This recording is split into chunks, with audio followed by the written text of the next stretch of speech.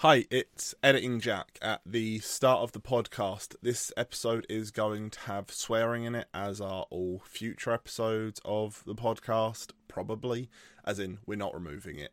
Just be aware of that. We're going to try and keep it, fairly low-level swearing, but, everyone has different standards of what each swear word is.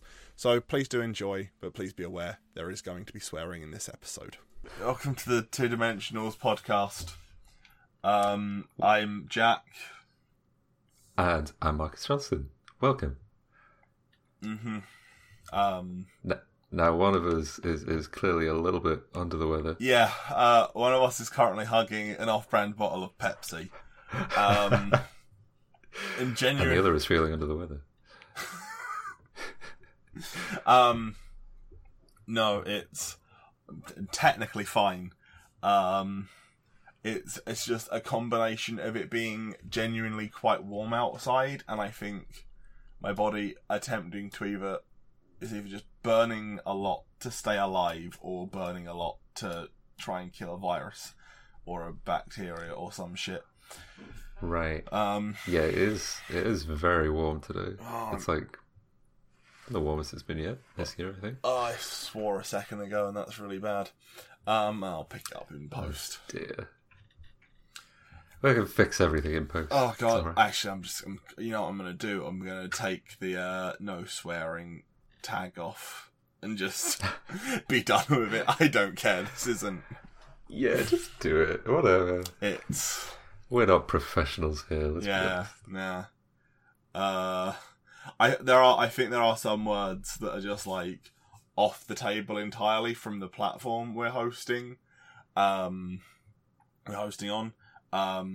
But I don't use any of those words. The no words. There's 3 words I think you'd be the obvious ones, I imagine. Yeah. He says, only really remembering 2 of them. Like bomb. Oh, Marcus, we're gonna get kicked off. I'm sorry. Now I gotta edit that out with a big old bleep. But yeah, we're back after what, a week or two? 2 weeks. Because last Monday I also wasn't up to it. Was that when you had corona? No, I had corona a week and a half ago. Around about then? Yeah, no, because we. Oh yeah, maybe. I don't remember. I have yet to have corona. Go get it now, so that we can tall the curve. Tall the curve. I couldn't remember what the opposite of flatten was. Oh yeah, I see what you mean. Yeah. Can I talk about something kind of dumb with corona at the moment? Yes, of course. So there's I was about to say, it's no offense to anyone on my course, but then I remembered I'm quitting my course.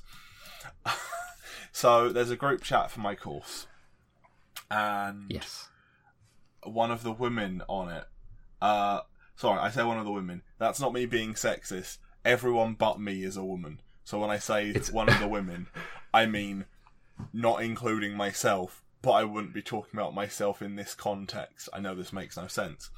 So. Yeah, wait, I just want to explain this to anyone who's listening. You're on a single mothers? Let's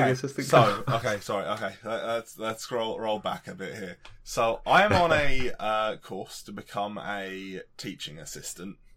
Now, as far as I'm aware, this course is run by the job centre, and between the job centre and a college in my area, and basically it was primarily the funding was for, and by primarily I mean only for single mothers, as far as I'm aware. So, women with children without husbands. Now, I got on this course because, as far as I'm aware, it was just a thing it was like there was some slight oddness to how they were doing applications that got me onto the course. So anyway, everyone but me is a mother. So yeah, anyway. So most of them... Makes for interesting conversation, I'm sure. Most of them, very smart people, lovely, like, genuinely super nice. And to be clear, this person I'm talking about isn't, like, a bad person. She's just... I don't know how many kids she has, but they're young, so terrible. And if I were her, I'd also be going insane. But she was like, oh no, like, as of this Thursday, the government is gonna stop sending out ambulances to anyone with corona. They're just gonna, like, if you call the hospital saying you have symptoms of corona, they're just gonna tell you to stay at home. And even if you're having breathing troubles, they're going to try and tell you to deal with it at home. And you'll have to make your own way to hospital if you need it. So they're just putting out a kill order on everyone who's got corona, like severe corona symptoms. I knew it. And I'm like... I knew it.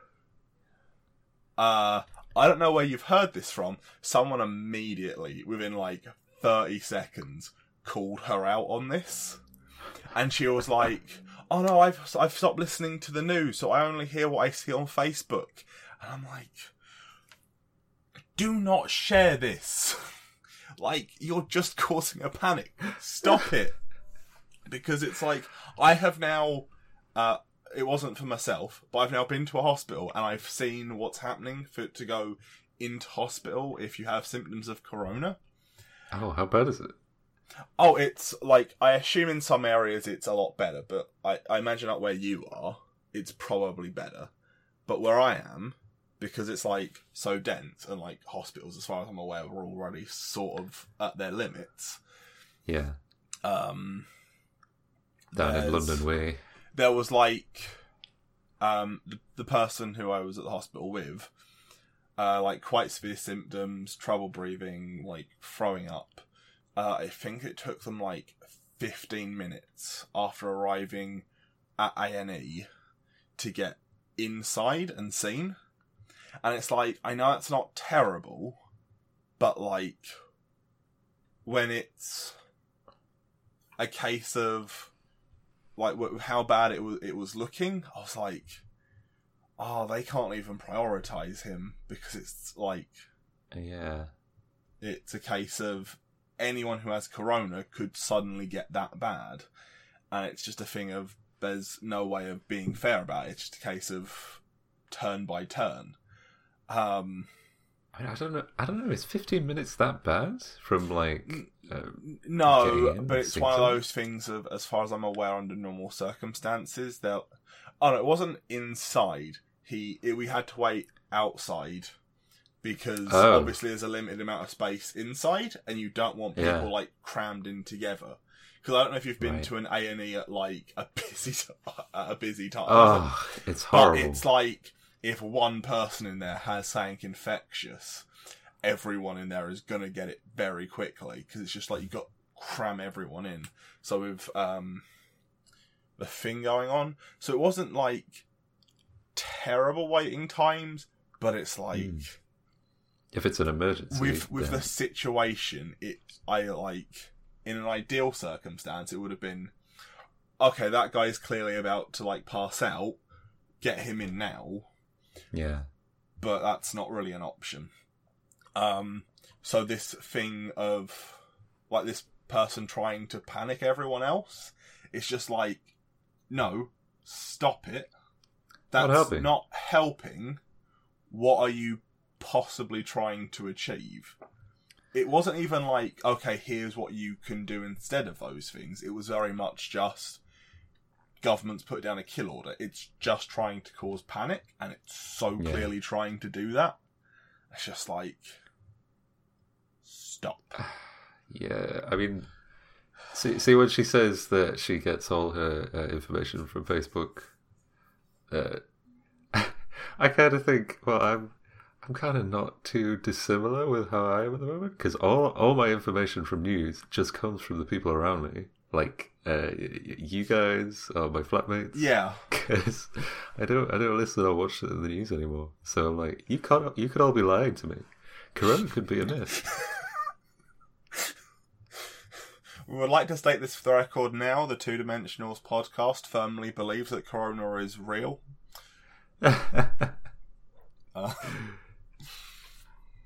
Okay. I'm also not in a good position, but it's like there's an amount of common sense you have to apply to the news that just a lot of people don't do, and it's so aggravating because it's because were you there yesterday when we were talking to some friends, and it was brought up that there was some like stuff coming from like 4chan, and I can't remember exactly what it was because it was very brief, but they mentioned 4chan and Reddit, and I was like, oh yeah, oh, you can't say that 4chan, like, because their social media of choice for at the very least for a long time was Tumblr. And it always aggravates me when people are like, oh no, Reddit and 4chan are so bad. And it's like, as someone who has like been who's quite into Reddit and Tumblr, I can tell you this is a fact. They are equally bad. See, I used to be very into all that kind of stuff, but it's just echo chambers. Just any echo chamber is going to be the thing. Terrible. It's a lot of people inside these echo chambers refuse to admit they're inside an echo chamber. Like, Reddit does it for, like, sort of interestingly, which is it acknowledges it's inside an echo chamber, and so pretends it's outside of its echo chamber, but then as it turns out, it's got an echo chamber inside of an echo chamber. Yeah, because it's got a meta echo chamber. Yeah. And it's just the most frustratingly weird thing about Reddit. People, the internet is terrible.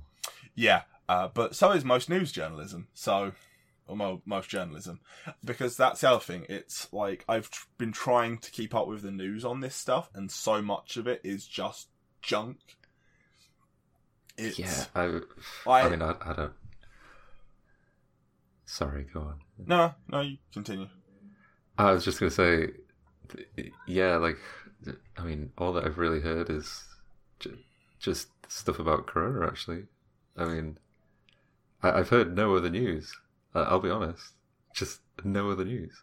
Well, yeah, because it's difficult for other news to happen at the moment because it's so full of Corona. It's like, oh, what was it? Oh no, okay, I'm not even going to say it because I can't verify it as a fact. It's like, it's very likely not true. But no, I genuinely haven't heard anything. It's like, the most non-news thing I've heard recently is that Boris went to hospital, and that was for Corona. Yeah. So I'm just like, I don't know. But no, I know one of our mutual friends is very against journalists. He doesn't agree with it as a profession. And I'm just like... As a profession? No, he just thinks it's a useless job. Oh. And it's... What? Well, the thing is, I was like, what the hell is wrong with you? And then he explained it, and I was like, I can't necessarily argue with that.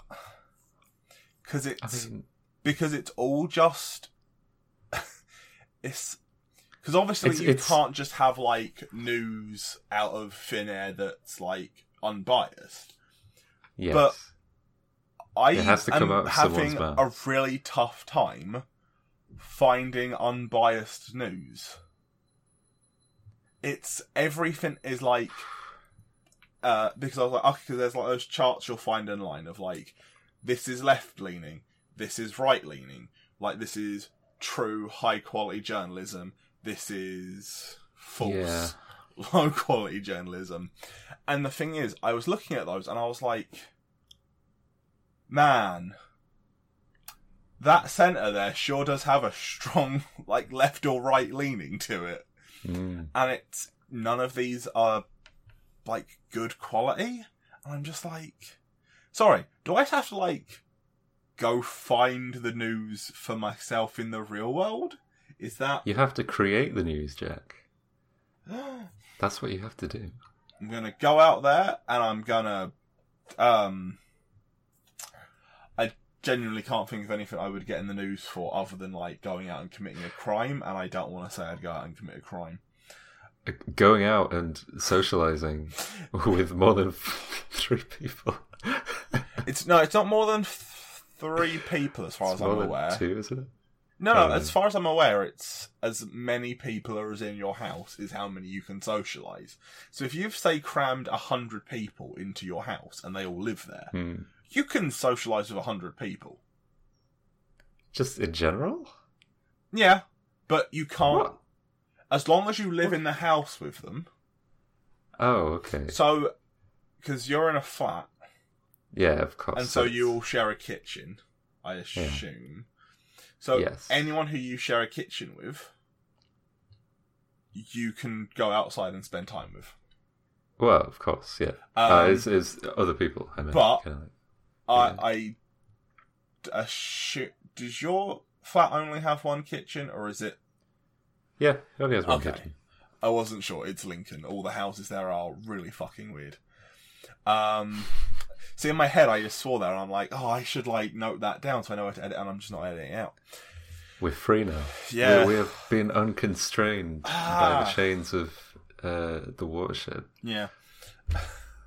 So, yeah. Anyway, I don't want to talk about Corona anymore. No, fair I'm bored enough.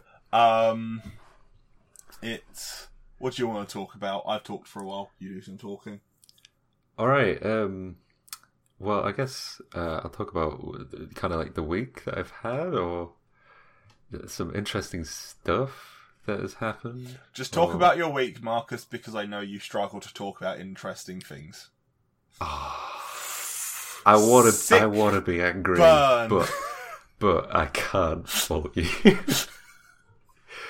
I've been doing taxes, Walsh. Oh. I've been doing taxes for the first time in my life. Because that's a thing you have to do because you're freelance and whatnot, right? I am freelance now. Yeah. So... Also, you are... No, the company you're working for is based in the UK, or is it based...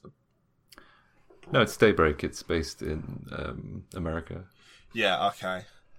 Because I don't know... Because I know tax law with that stuff gets real weird. Oh, if you just get paid, it doesn't matter. I think it's on their end if they're paying me. I think they have to pay taxes, but I think you have to declare it as income that's been paid to a different government. Well, you're complicating stuff. No, because a big part of the reason I didn't want to go freelance in the end, taxes. It was taxes. Genuinely, because I was like, there is so much complicated stuff going on with taxes. I think it's not that bad. It's not that bad. In the UK, it's a lot better than in other places. Oh yeah. Because I mean, all right, the gov.uk website is brilliant. Like it's so good. Like just as like a resource. Oh, if you no. Check on anything. Because the thing is, our tax system is very much there to get you to pay tax, but really doesn't like punishing people for not paying taxes properly. As really far nice. As I'm aware, I believe you can if you pay the wrong taxes, they're just sort of like, hey, we think you paid your taxes wrong.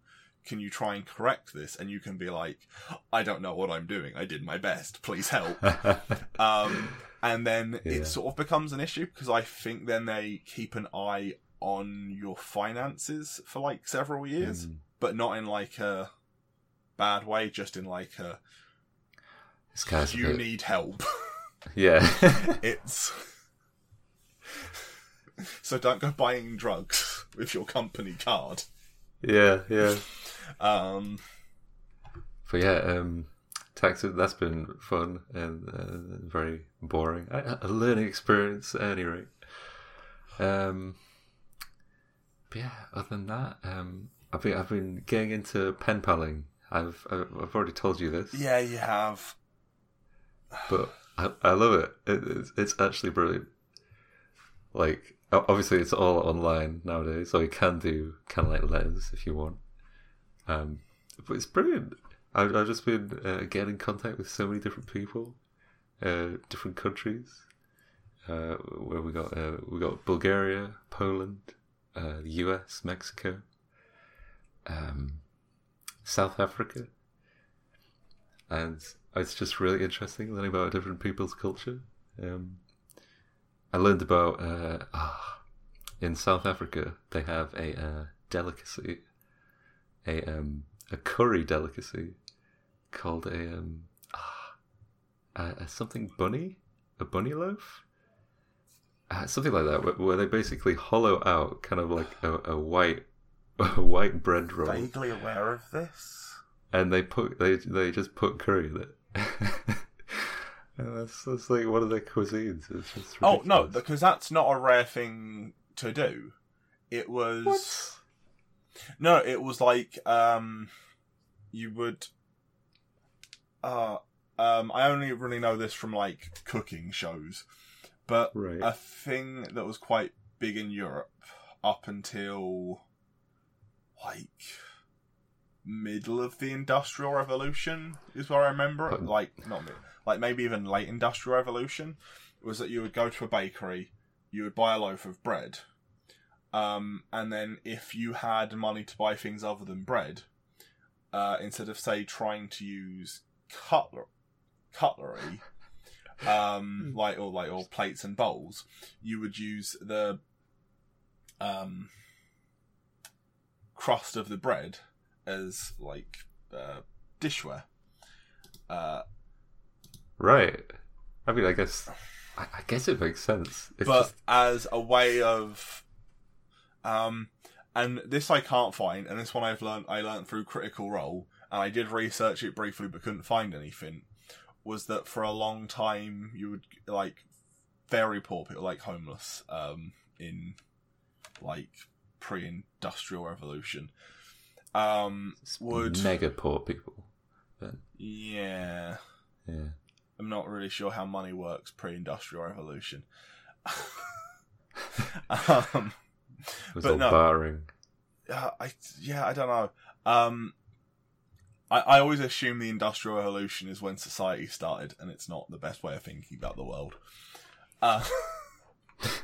It's like, I don't really understand how things worked before the internet, but I just assume there is no world prior to... It's why I prefer sci-fi settings than fantasy settings, because I'm just like, well, how did you know when to meet up if you didn't have, like, phones or You didn't have a watch. a telegram?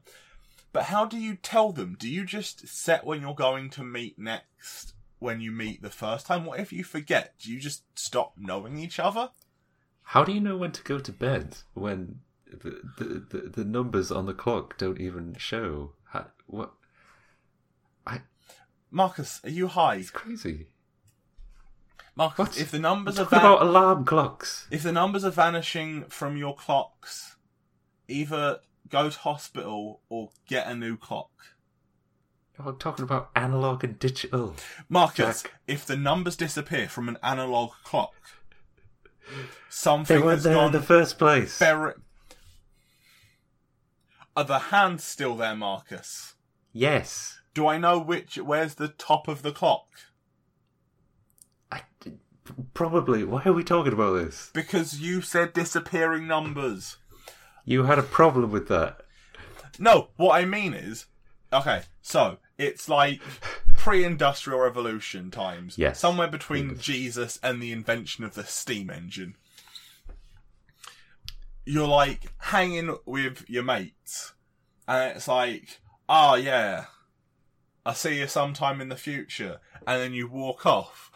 And then as you're walking off, you realise, oh, I didn't set a specific time in the future when to meet again.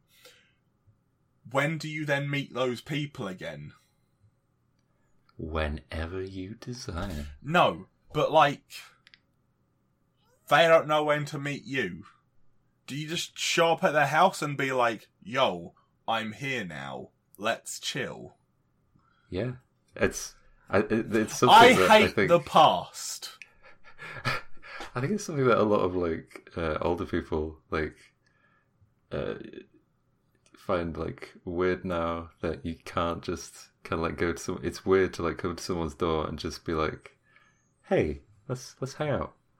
Because if I was to do that now, just like knock on someone's door, like knock on a neighbor's door, and just be like, "Hey, do you want to come outside to a barbecue?" If you randomly knocked on my door, I would punch you in the face. Yeah, I'd be worried for my health. I would freak out. Just any kind of interaction that is not planned in advance. It's yeah. I get like I had, oh Christ, this is a pretty dumb story, but I had quite a good friend for a while. And basically we stopped being friends because I got, and I'm realizing now this is probably the start. This is probably like an indication of the start of my current mental problems. But she was like, "Okay, we're going to hang out at this time," and I took so long getting ready. I was like, "Okay, it's going to take me like 10 minutes to get ready, and then it's like a 40-minute trip out there." And so I was like, "Okay, I'll give myself 50 minutes from the time, blah, blah, blah." Anyway, two things go wrong. First, it takes me 20 minutes to get ready. I exit my house. I check the maps. I double check the address. I've gotten the address wrong. It's going to take me an hour and 20 to get there. I'm going to show up like 40 minutes late. You know what I do? Like it. No. I message them and tell them I'm sick. Just lost. A man of class. I'm just like, I cannot stand the idea of getting there 40 minutes late. And I wasn't necessarily lying. I got such a stomachache from it. Just the stress of having taken an extra 10 minutes to get ready and having gotten the distance to get there wrong. That my stomach starts hurting. I'm like, screw it. I'm just not going to go. So anyway, 2 weeks later, she messaged me again being like, "Hey, do you want to go to this thing?" Just because it's just like the two of us. This is like a group of her friends. Right. Yeah. And I'm like, okay, gonna get there, gonna do the thing. And this time I screw up real bad, because this time I get a message that's like, "Hey, are you coming to this?" And I'm like reading, I'm like, that's a very like accusatory tone. I mean, I thought I was, because I was like getting ready. And it turns out that this one was an hour earlier than the previous time. I assumed it was going to be at the same time, and I just had not bothered to fully read the message. Dearie me. And so I lied again and said I couldn't make it for other reasons. And she's never talked to me since. That's the thing. That's the two times. If you do it 2 times in a row, they start to question. Yeah. I was like, "Oh, do I message them and just tell them how awkward I am?" And I was like, no. I sort of had this weird veneer of not being the worst person. And it's like, oh, no, I am the worst person. Lies are bad, Jack. But it's all I know how to do. You better prepared like another lie section. Another. I have. This one is slightly excellent. better than last week's. I enjoyed last week's. Yeah. Or the week before. I've slightly restructured it. I'm still trying to work out how I want to do it. Of course. Another. Sorry. Another thing that was that I learned about is Googie. You ever heard of Googie, Jack? Oh, okay. I want to try and guess what Googie is, because Guess, yeah. Okay. In my head, I'm imagining it's some sort of Asian food that when it got brought to Europe, well, I'm assuming that laugh means I'm very off. So I'm assuming it's like maybe actually an artist. But what I'm imagining is like some sort of sushi-esque rice dish, but it's like in a sphere. And it's like oddly sweet and chewy. but like not super sweet, but just like sweeter than rice normally is. Actually sounds delicious. You're making me think of it as a food now. Googie. Okay, yeah. what actually is googie? Googie is kind of like an art style, or kind of like it's referenced a lot in kind of like architecture. Is this like where the Guggenheim gets its name from? Guggenheim? That's a lie. That makes no sense. Sorry, 1 second. Well, the style is kind of like the Jetsons. Wait, hang on, sorry. Is it Guggenheim? No, sorry. Googie. Googie. Wait, G-O-O, so more like yes. Google than... Yeah. Okay. It's I don't know, it's hard to explain it in terms of visual style, but if anyone's ever seen the Jetsons, or it's kind of like these big shapes and kind of like retro sci-fi.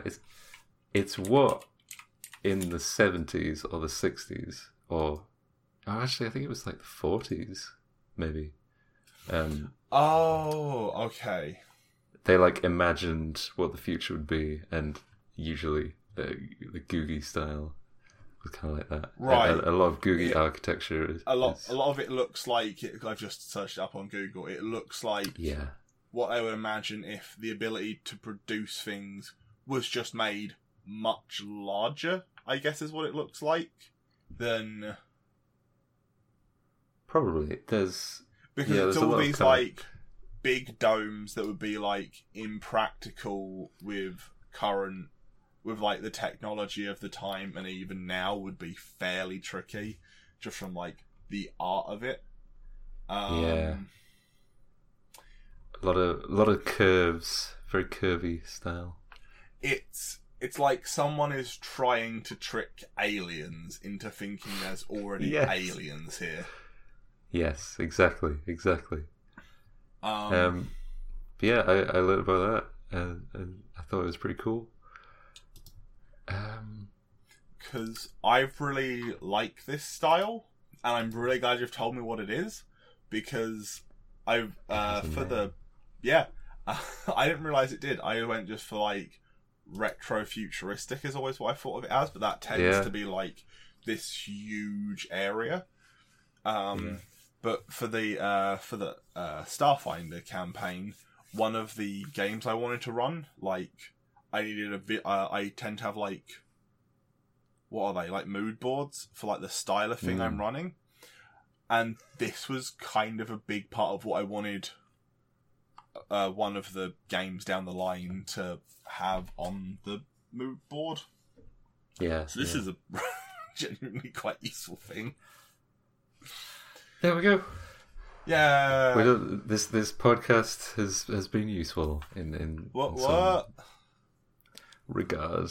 I don't know. I also watched Your Name, which is a Japanese anime film. It came out a couple of years ago. It's very good. Very beautiful. Has it become more popular again recently? I doubt it. I mean, it was popular when it came out. Because I could have sworn in like the last 2 months I've heard of this like several times, but then before that I've never heard of it. It's probably from me. I don't know. Nah, not from you. I don't listen to you except on this podcast. Banter. Very, very beautiful. Made me cry a lot, as films often do, because I'm a complete baby.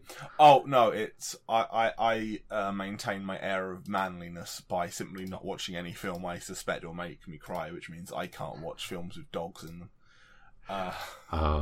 The old Marley and Me dilemma. Never watched Marley and Me because it's got a dog in it. Scooby-Doo. I ain't going near that. No, because Scooby-Doo's like, I look at Scooby and I'm like, it's that style where I'm like, that's less dog and more ink made sentient. I think it has to be like real dogs. Also, hand-drawn animation dogs, fine. Throw them down some stairs, go nuts. Like, 101 Dalmatians, don't care about them.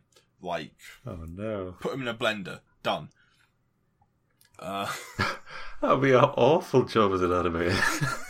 No. You do one frame of there being a small Dalmatian pup in a blender, and the second frame is red in a blender.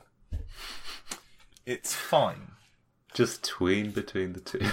No tweening. Just a straight cut between dog and red. But no, it's like, even CG, I'm just like, nope, that's got a dog. Can't handle that dog. Man, I really don't. My brain's like, go into all the, like, possible paths of, like, dogs that you can't watch films with. Because I'm like, the live-action Scooby-Doo films, that's fine. Because Scooby in that, to me, is still hand-drawn, even though he's, like, in the CG style. Right, yeah.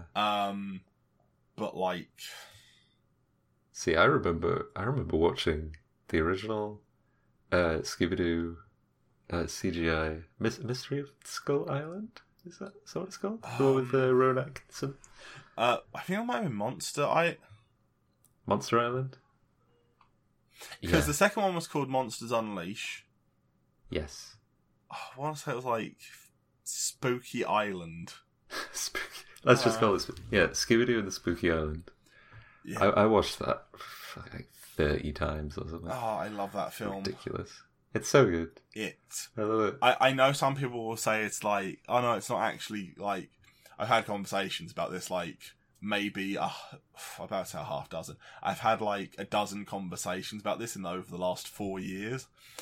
And it's just a thing of like, I get why some people don't like it, and I tend to play along. But I think that film is a work of art. It is. It's just brilliant. I think all the characters are just portrayed really well. Shaggy and Scooby are great. Yeah. Scrappy-Doo is horrible, as he should be. Yeah. Like, I just... So good. Because all the actors really worked, I think, as the characters. Everyone sounded right.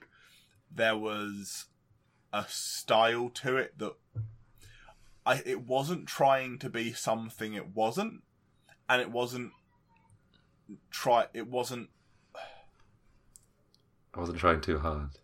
No, what is it? It's because it wasn't. Because like, what's the opposite of trying too hard? It was trying not at all. Yeah, it wasn't trying not at all.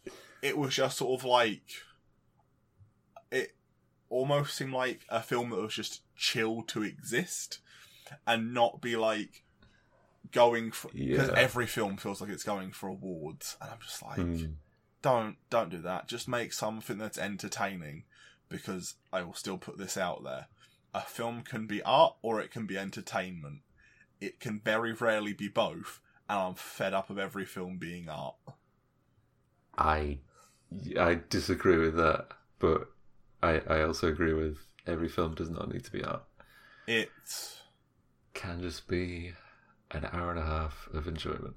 Yeah, but everyone's so focused on getting awards for being like, best picture, most emotion. I don't know if most emotional was an award or not.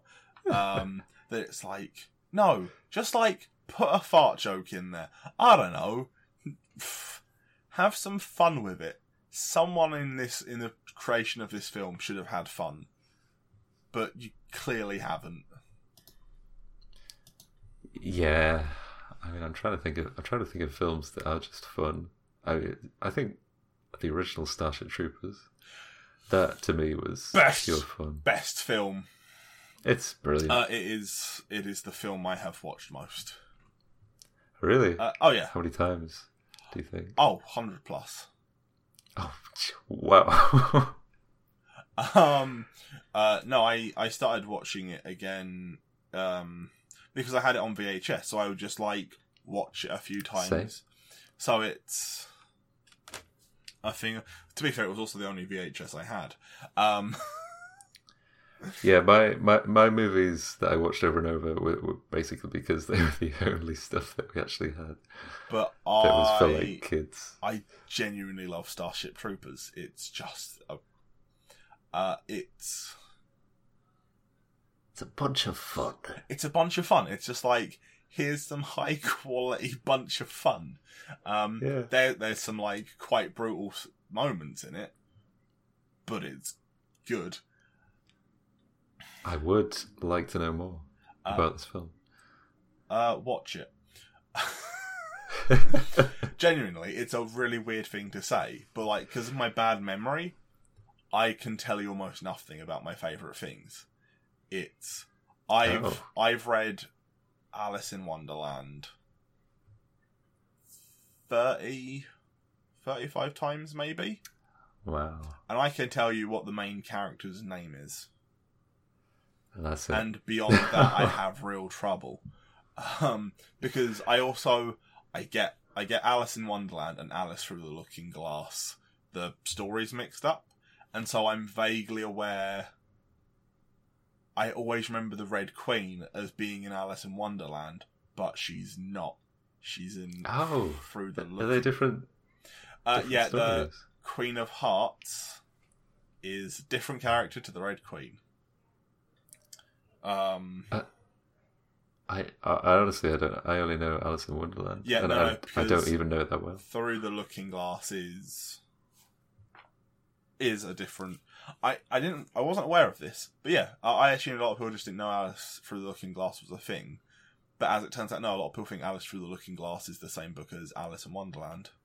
Because they're both set in Wonderland, but Through the Looking Glass is a bit not conceptually weirder. It's actually weird. Well, okay, if like a clown carrying a cow walks past your window, that would be weird in the Alice in Wonderland sense. Right.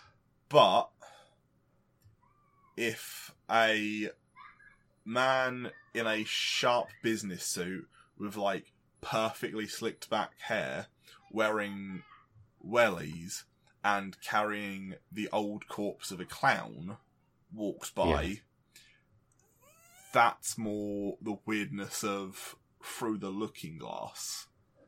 It's more there was a it's not even necessarily dark, because a dead clown is equally as funny as a clown.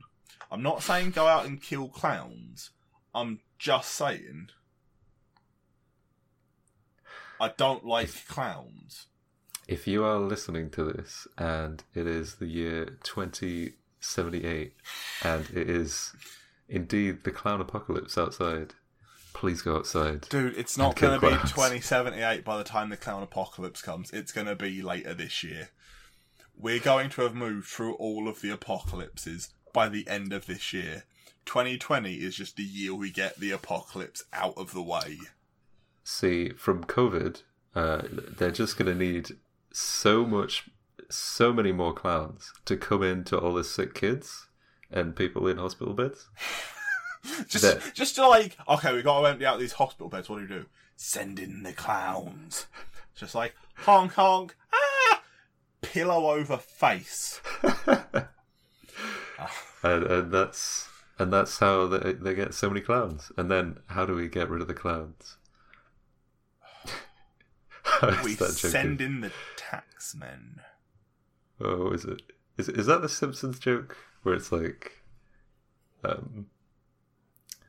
it's like you get snakes and then you get like badgers to eat the snakes, but then you need bears to eat the badgers or something. This isn't a joke. This is it's just that this is just a thing that happens.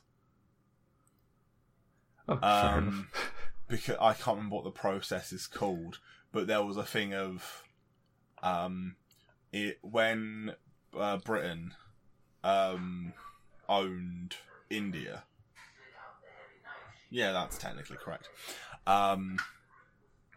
The British wanted the snakes in India gone. So they said, right, if you bring us a dead snake, we'll give you some money. And so that went on for a while. The number of snakes reduced. But eventually the British cottoned on to the fact that the people bringing in the most snakes were breeding snakes to bring in for money. Yeah. The British went, okay, we're not doing this anymore. So all of the cobras got released. So there were now more cobras than ever. Now, for the most part, what was done here was they simply reinstated the bring in a cobra, get some money. It was just a lot smaller amount of money. Yeah. But what some places did was simply released a predator of snakes from a different area in the area. So a vicious mongoose. Yeah. So what happened so now they had a mongoose in. I don't think it was mongoose. I think it was like a kind of bear. Or let's say it's mongoose. I don't know. Yeah, let's assume it's mongoose. I don't know this well enough. So they released mongoose, and so all the snakes were suddenly gone because there weren't actually enough snakes to warrant the number of mongoose they brought in. It just looked like there were, because the snakes were breeding a lot faster in captivity than they were in the wild. So now you have an infestation of mongoose. And I'm going to put this out there. Mongoose are a lot more aggressive than snakes, because snakes eat a lot slower and a lot less. So now you've got mongoose. Now I don't actually know what they brought in to deal with the mongoose problem, but they brought in another creature. And then I believe after that they just went, okay, the mongoose are now gone, but now we've got, I don't know, bears. Giant pandas. Yeah, so how do we deal with these giant pandas? And they just went, okay, this is dumb. Right, guns, shoot them. Anyway. Cheery. Yeah, but generally speaking, don't pay people... Don't mess with nature. Yeah, don't pay people to, like, catch snakes for money and then tell them you're not giving them money once you realise they're breeding snakes, because they won't kill the snakes. Alright, well, that's my part-time job out the window. Thanks, Jack. I mean... I was making good money doing that. Yeah. You should note that on your taxes. What were we talking about? I don't know. I've been learning anatomy recently. Today I'm learning about... Always learning anatomy. I know, it takes a long time. Yeah. It's very complicated. Oh, but wait. I've been learning about... Sorry. No, I was about to ask, what are you learning about specifically? The arm bones. So the radius and the ulna. They're very weird how they work together. Because they, like, twist over the top of each other. And it's just very strange. But it allows the twist of the wrist and the motion of the arm. It's just very, very interesting. Anatomy is very interesting, but very hard. I have tried learning anatomy before, and I just gave up. I have a really interesting drawing of bear musculature somewhere, and I hate it. Oh, actual bear? Actual, like I have a grizzly bear. Yeah. This isn't necessarily related to the human anatomy I was trying to draw, but do you remember in first year? I remember. Second, the bear that was Yes. never a bear. That genuinely, as it turned out, I could draw eldritch horrors a lot better than I could draw bears. Yes. It still really concerns me that I can, instinctively draw eldritch horrors better than I can draw bears from reference. It's all from experience, isn't it? You have to draw from observation. Genuinely, I'm so I don't know. What goes on in your head, Jack? Oh, horrors. It's like if someone if there is someone out there who can read minds, I am pretty sure I am the world's best defense against them. Because the second they try and read my mind, they would just die. Nope. It's just like, oh, what happened to him? He tried to read my mind. What killed him? The horror. all that horror all at once. I had to get used to it over a lifetime.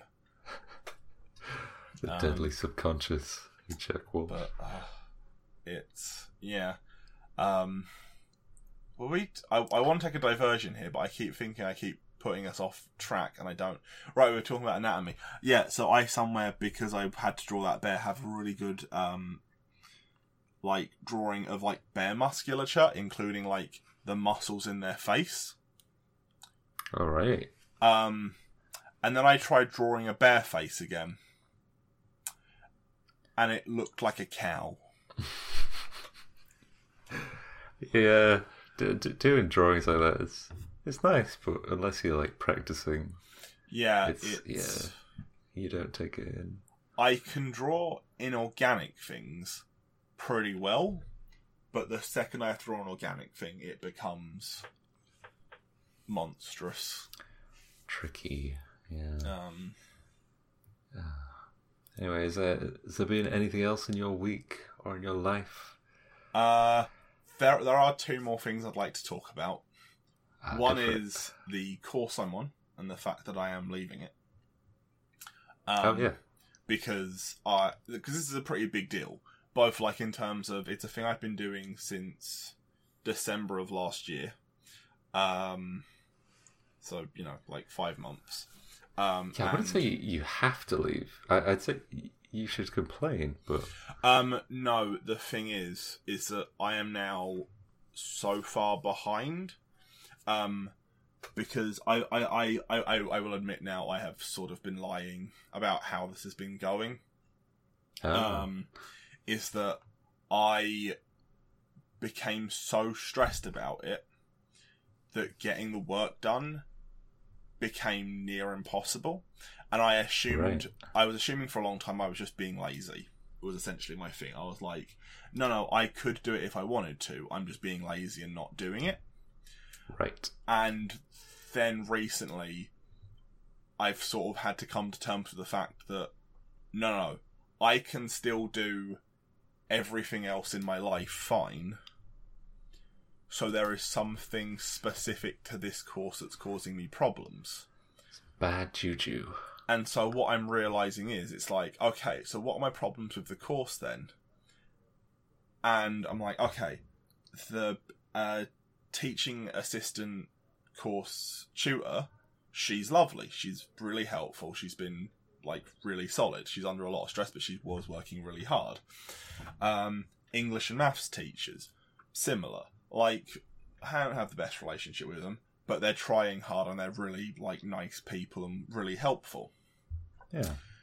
But the problem, all of the teachers and teaching assistants at the school I was working at, incredibly lovely, very supportive people, even when I wasn't doing the best. Great. So the thing is, I was like, okay, so why aren't I able to do any of this? And I realised it's because I don't think I'm going to pass, because the woman who does my evaluation at my placement hates me. And I don't know why. I've talked to you about this, haven't I? Yesterday, yes. Oh, okay. A little bit. I can't remember if it was Jake I was talking to again or if it was you. No. But, yeah, so the first time I met her, she showed up, she walked into the room, she immediately singled me out. So she walked in, she said hello, she was like, okay, I need everyone's working, and then by name, she called me out in the class as, I have to hand in my work on time, do it properly, do not leave me waiting till the last minute. And at this point in the course, I had no idea who this woman was. Yeah. Everything I had done had been handed in on time. And I was like super confident until that moment, and that's when this all died for me. Wow, that's such a shame. And now I'm just like, if I had paid for this course, I would be absolutely saying I want my money back, because it is absolutely her fault. It is absolutely unacceptable what she did. And I have been like going over in my head of like, okay, what could have caused her to do that? And I'm at this point where I'm like, it's because you're a man. Yeah, Jack. That's the thing. You're a man among a group of women. I'm like, because I think I said this to you yesterday. If she'd met me before and hated me, fine, go for it.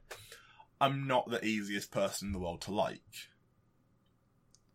But I could not remember her face. I have gone through so many people I know. I'm like, okay, maybe she's like the parent of someone I know, and they've become angry at me. It's like, no. This woman just doesn't like me, and I have no idea why. Well, do you really think that you can't like bring it back? Like, no. The thing is, she's the only person who can do my evaluation for my course.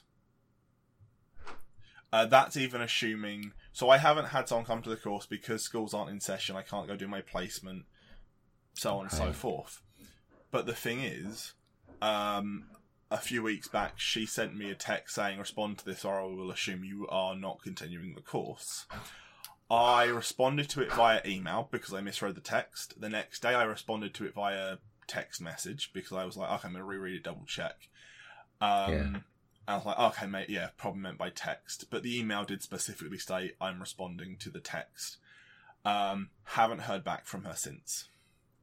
And I'm just like, with how far behind in paperwork I am, I've just got no chance. It's very much just like, in full knowledge that, like, I know a lot of people, like, blame others for their failings. And over the last few years, I've been trying to get better at that, to the point where I'm like, I'm actually quite good at this now. It's like, I know when a thing is my fault, I know when it's someone else's, or I know when to split the blame. 100% on her. It's like, no, there is no other weak link here. That was such a crushing blow to my, like, self-esteem to do this. Self-esteem might not be correct. That, no, there's just no recovering from that. And it's like, I shouldn't have brushed off at the time. But, yeah, like, clearly I wanted to do this course. I just wasn't doing the bits that I didn't. Because I continued to work at the school. I didn't take any sick days, because, like, even some days where I was like, okay, no, I need to, like, take a day off. I was like, no, I'm going to show up because this is what I want to be doing with my life. Yeah. I showed up every day. I showed up 3 days a week, even though towards the end I realised, I could do 2 if I wanted to. And I just decided, no, there's, like, no reason, like, doing the paperwork because I can't pass anyway. So, I mean, if you got to do it, then you got to say that. So what is it? The sunk cost fallacy? Yeah, I'm not putting in like more effort into this than needs to be. It's I've learned what I need to learn, so I like, I know I can work with kids. I know I enjoy working with kids. I know, like, a lot of the problems of working with kids. I've talked to enough teachers while I was there that it's like, okay, that's the difficulty of being a teacher. That's the trick of being a teacher. It's this, that, and the other. And I'm like, okay. As long as you've learned something. Yeah, and I'm like, the whole point of this was that I wanted to know if I could actually go into being a teacher. And what I've learned is that at the moment, for personal reasons, I can't go into teaching.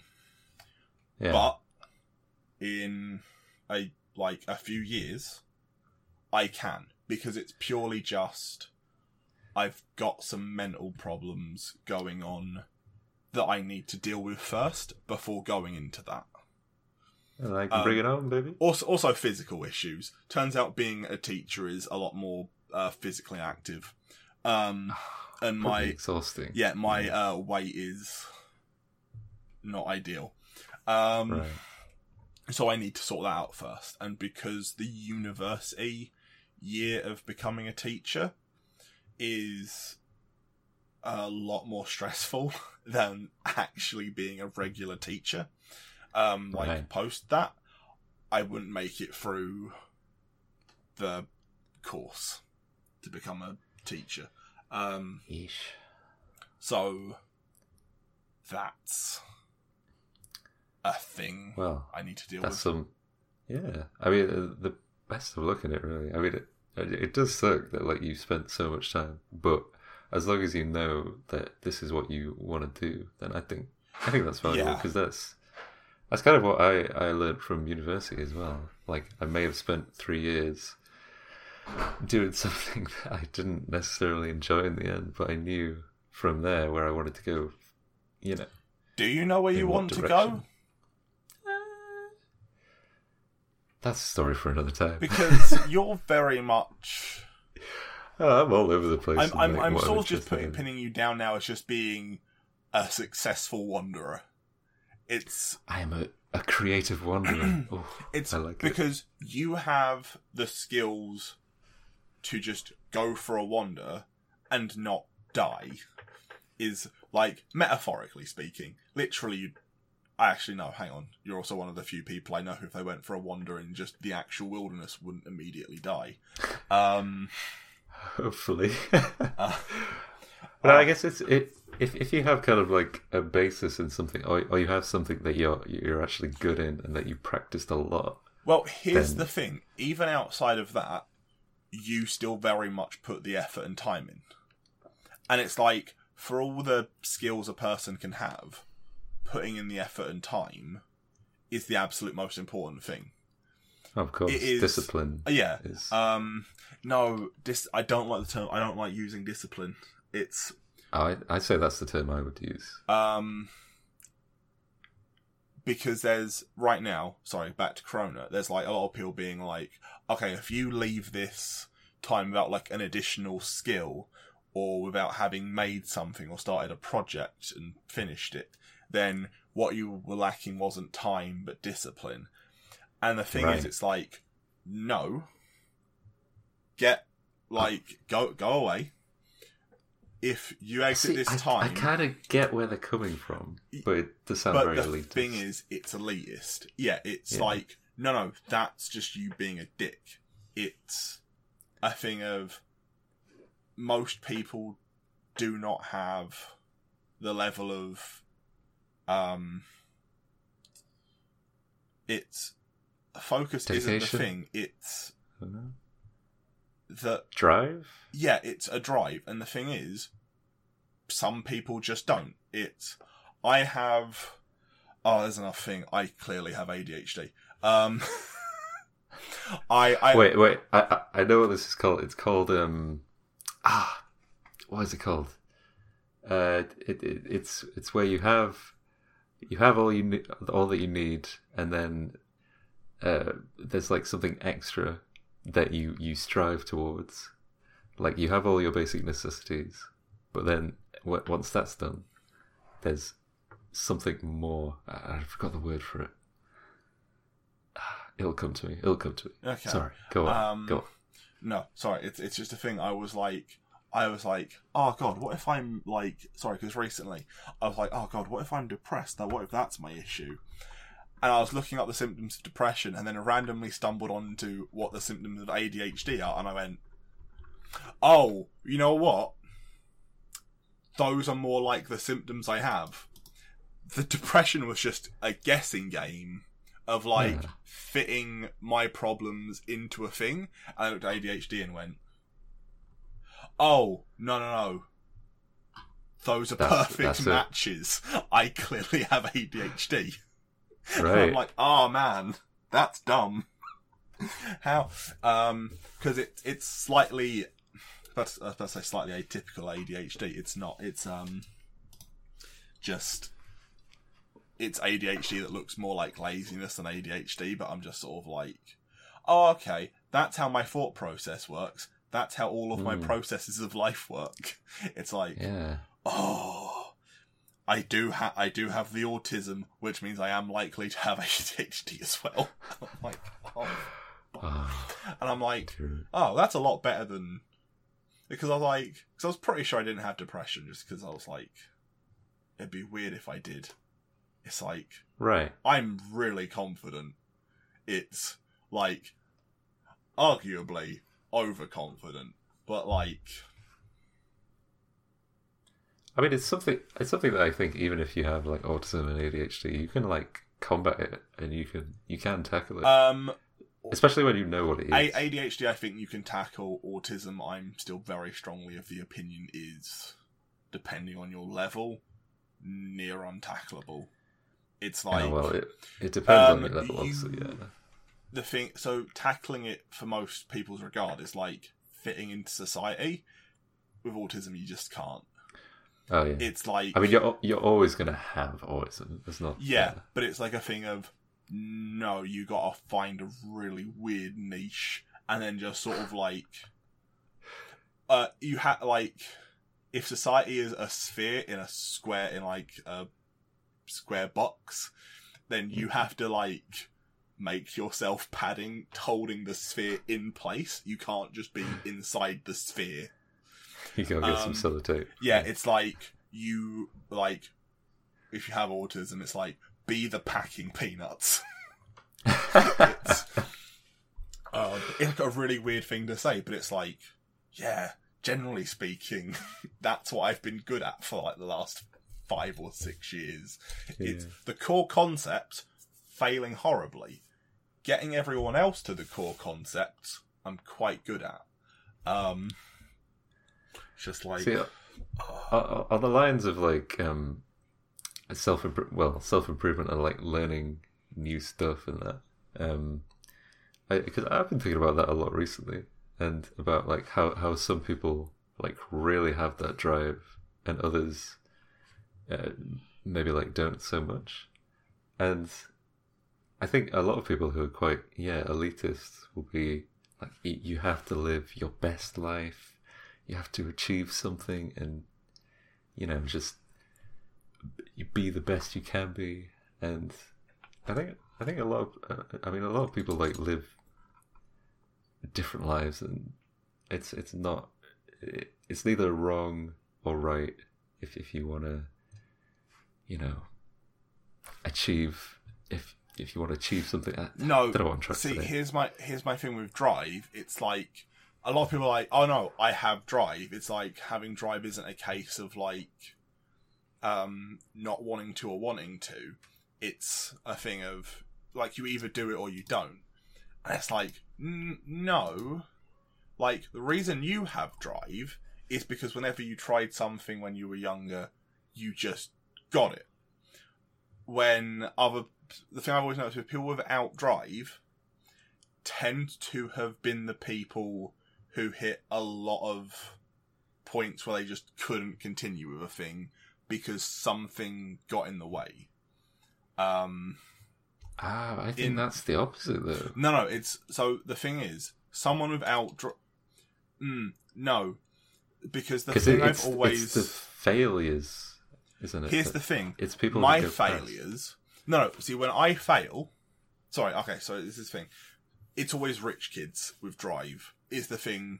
Like, the ones who are just sort of, like, pushing ahead, always doing something, are generally speaking the rich kids, or the kids who happened that what they were aiming for didn't need a lot of resources. Because I have been, like, primarily a person who likes working in physical mediums all of my life, it's like, oh, I want to work on this project. That stuff costs way too much money. I suddenly can't complete this project. Or there's just no way of getting hold of that or this. And after you do 100 projects that you can't finish because you were just missing something that was entirely out of your grasp because of things beyond your control, that destroys your drive. But if it's like, oh, you want to do an oil painting? Oh, here's some oil paint. Oh, you want to build a car? Here's all the components and someone to teach you how to build a car. Right. Because the most driven person I know is the same person I know who... I just realised I know more than one person who's thrown a BlackBerry at a wall to prove they're rich. Wow. Yeah. But no, he threw a BlackBerry at a wall, and the next day I saw him brand new BlackBerry. And it's like... And this was like BlackBerries at their height. This was like a new BlackBerry. And it's just like... If this is being listened to in the future, remember, a BlackBerry was a kind of cellular device that was very expensive at its time because they were very highly used. However, if this is in the future in the apocalypse, it probably isn't as expensive as an actual food BlackBerry. That's what they barter in. Yeah. It's just big basketfuls of BlackBerry mobile phones for a single fruit BlackBerry.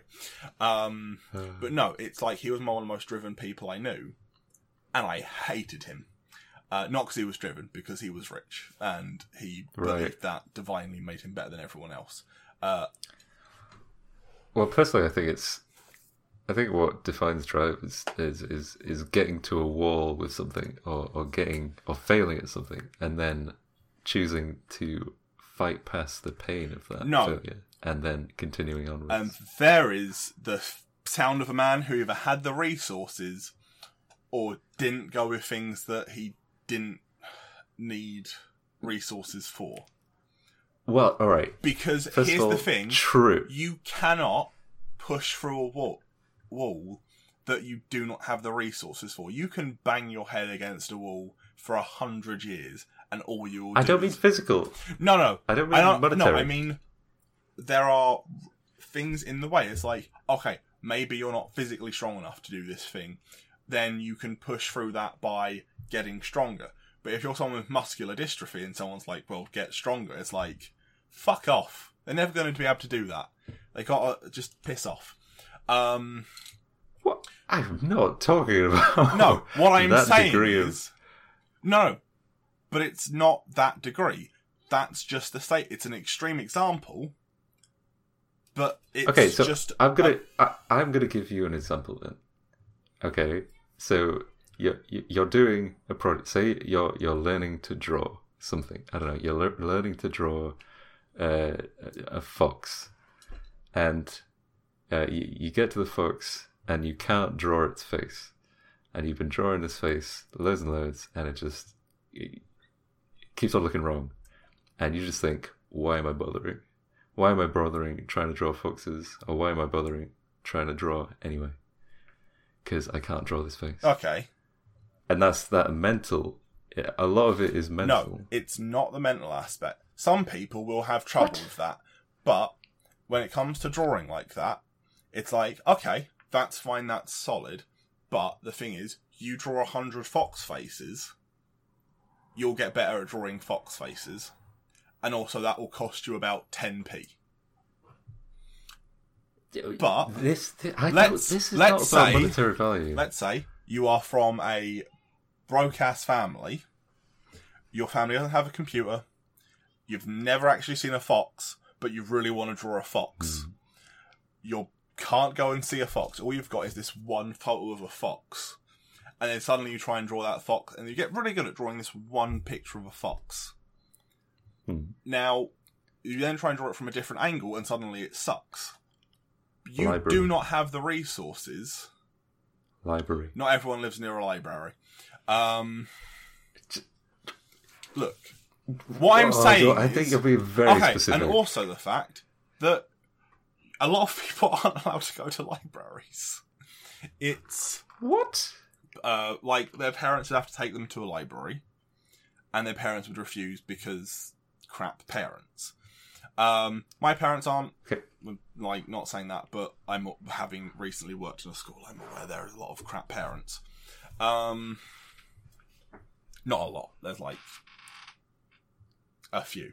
But the general point is, when it comes to drawing, it's not a good example, because most people, if they want to, can become good artists.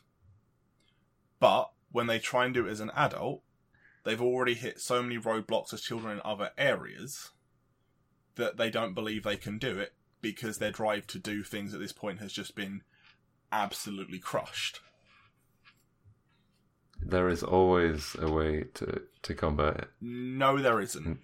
I disagree. No, some people... Fully. No, you are absolutely wrong. No. I'm right. No, you aren't. You're being elitist. Elitist? Yes. In what way? Saying in that the fact that people you can have change. had access to resources that many people will not have access to. True. I've also not had access to resources that other people have had access to. No, but the areas you have wanted to go, generally speaking, haven't always needed those additional resources. So here's the thing. I think you and I, when we got into like 3D art and animation and stuff, one of my big roadblocks was that I wanted to go into stop motion animation. Stop motion animation is expensive. So I got around that roadblock by just like animating Lego figures, because those are what I had on hand and they are reasonably cheap, or like just moving bits of stuff across a table and taking a lot of photos and putting it into Movie Maker. It wasn't good, but it was a way to beat the initial roadblocks, and I could continue going in that direction.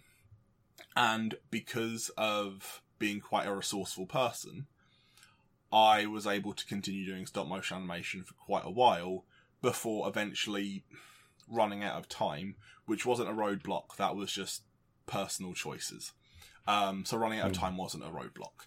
But not having the money to like buy the proper materials like wire or like metal tubing or like plasticine for this stuff was a roadblock for me as a child, because there just wasn't the money to buy those things. Now, imagine you want to go into stop motion animation and you don't have a camera. Well, there are always things that have limited, yeah. Yeah, so here's the thing. That's a roadblock. And a lot of people with resources will not even consider that there would be roadblocks in that specific area. They would consider, like, the materials as roadblocks, but wouldn't, like, consider the cameras. They wouldn't consider...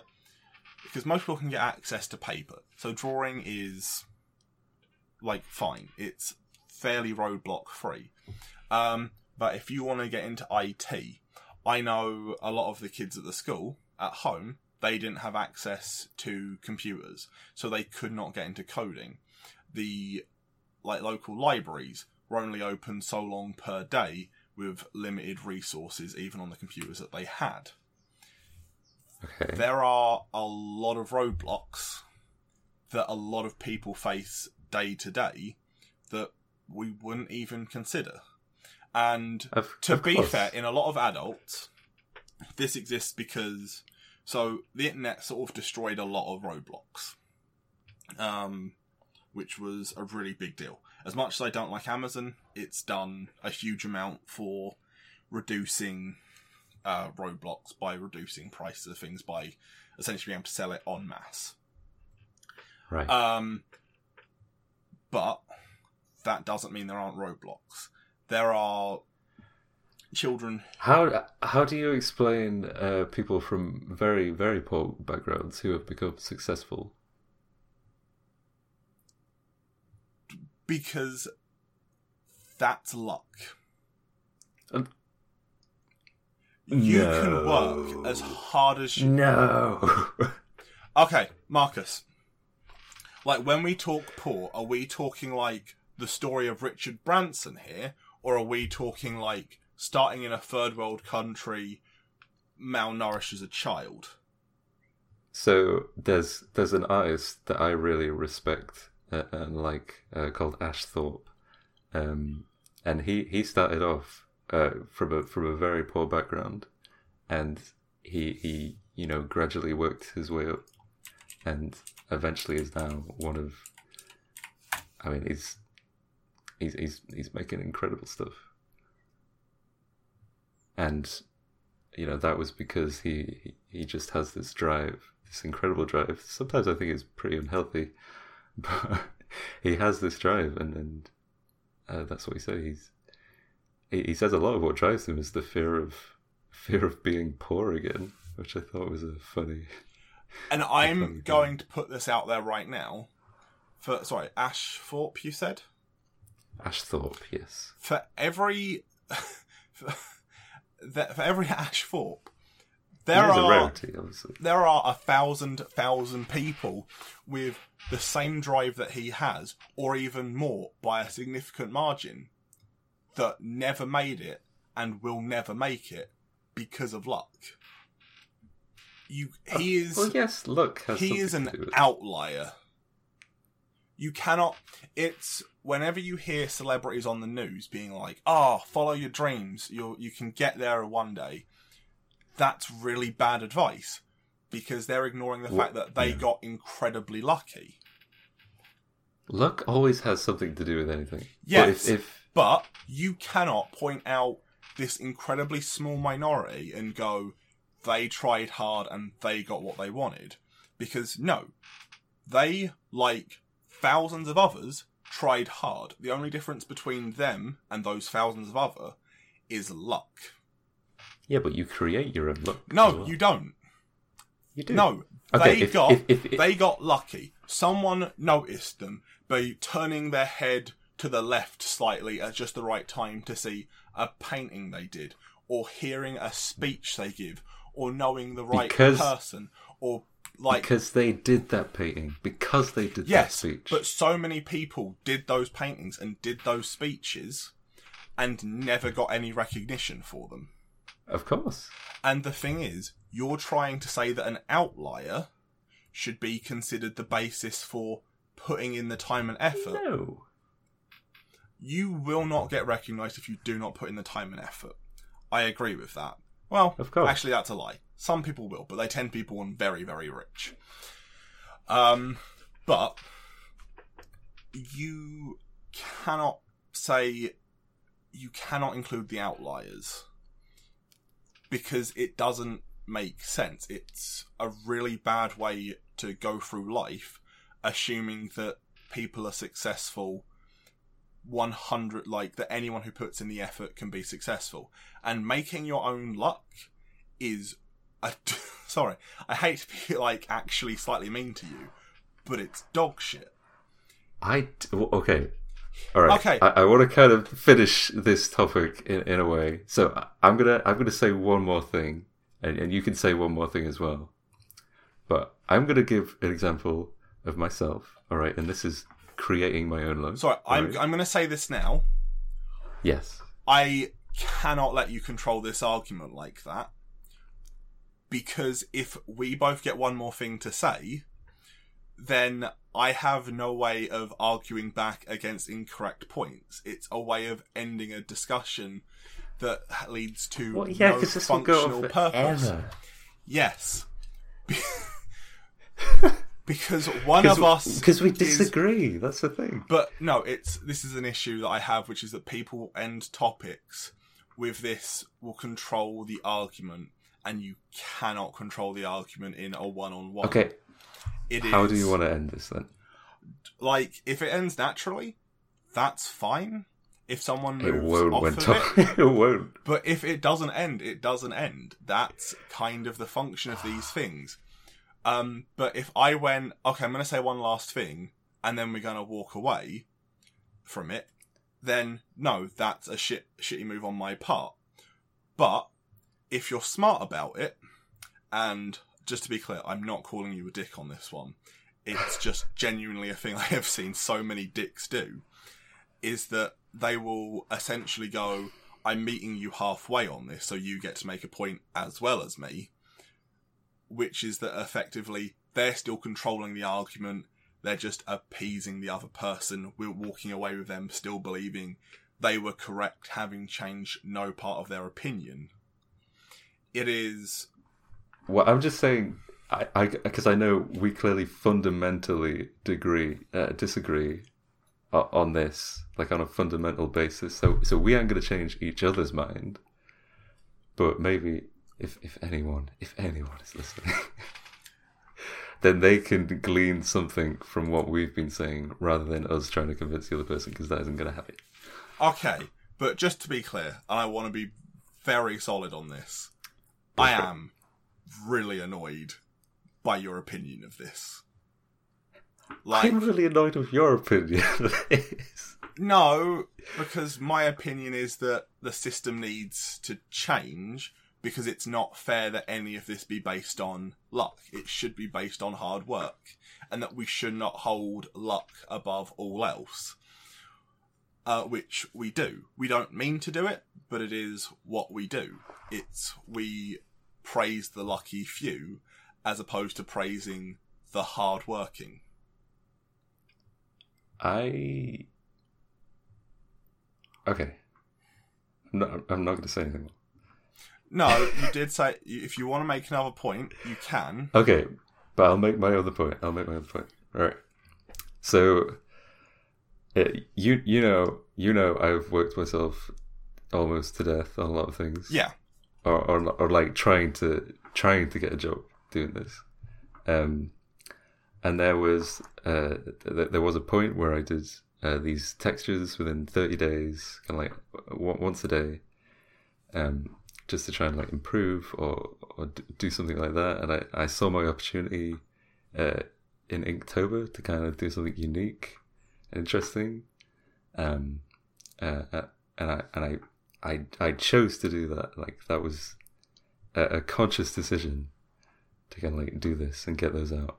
And one of those textures was seen by an art director, the art director that I'm now currently working under. And yes, that is luck. But if I hadn't chosen to do those things, I would never have gotten this opportunity, and I wouldn't have created that luck. If you want to call it luck, in that sense. Marcus. Okay. Yes. So, I'm going to put this out there. Let's say you have, like, spare money and you want to invest it. And you go to a financial advisor. I don't know if this is actually what financial advisors do. And the financial advisor says, okay, here's some stock options. This one's fairly slow but is safe. You'll get an increase of, like, 1 or 2% on your investment a year. This one's dangerous and, you know, it'll work. Like, fine, you might lose the money, which is unfortunate, but you'll earn like 10-20% a year. Yeah. That financial advisor is good because he's telling you, or they, financial advisors can be men or women or other. They're telling you. 2 dimensionals are very inclusive. Yes, I try to be. There's a thing, I've started trying to use they more often instead of gendered pronouns because I've realised I'm too lazy to use gendered pronouns. It's a lot more effort. Fair enough. Yeah, look at me, equality via laziness. But no, so you have that one financial advisor who's telling you to just like hedge your bets, like have as many different options as you can. Then there's a second financial advisor who says, right, you've got £100, buy £100 worth of lottery tickets every week. Eventually you'll win. Which financial advisor is better? Well, obviously the first. Right. So the thing is, the second one, you have a much higher chance of getting a lot more money because it's the lottery. But you are effectively throwing away your money because the chances of winning are incredibly low.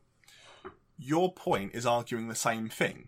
It's how much effort can you put in on the basis of luck alone being the thing that gets you to the end goal.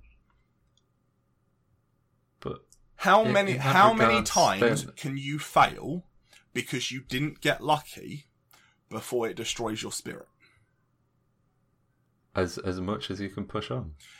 That's the thing. Yes, but what happens when you can't push any further? What happens when you hit a breaking point? Because everyone has a breaking point. Great. So luck is a bad aspect to this. You cannot have the basis of any of this be luck. Because it means that you can break having had no way to win.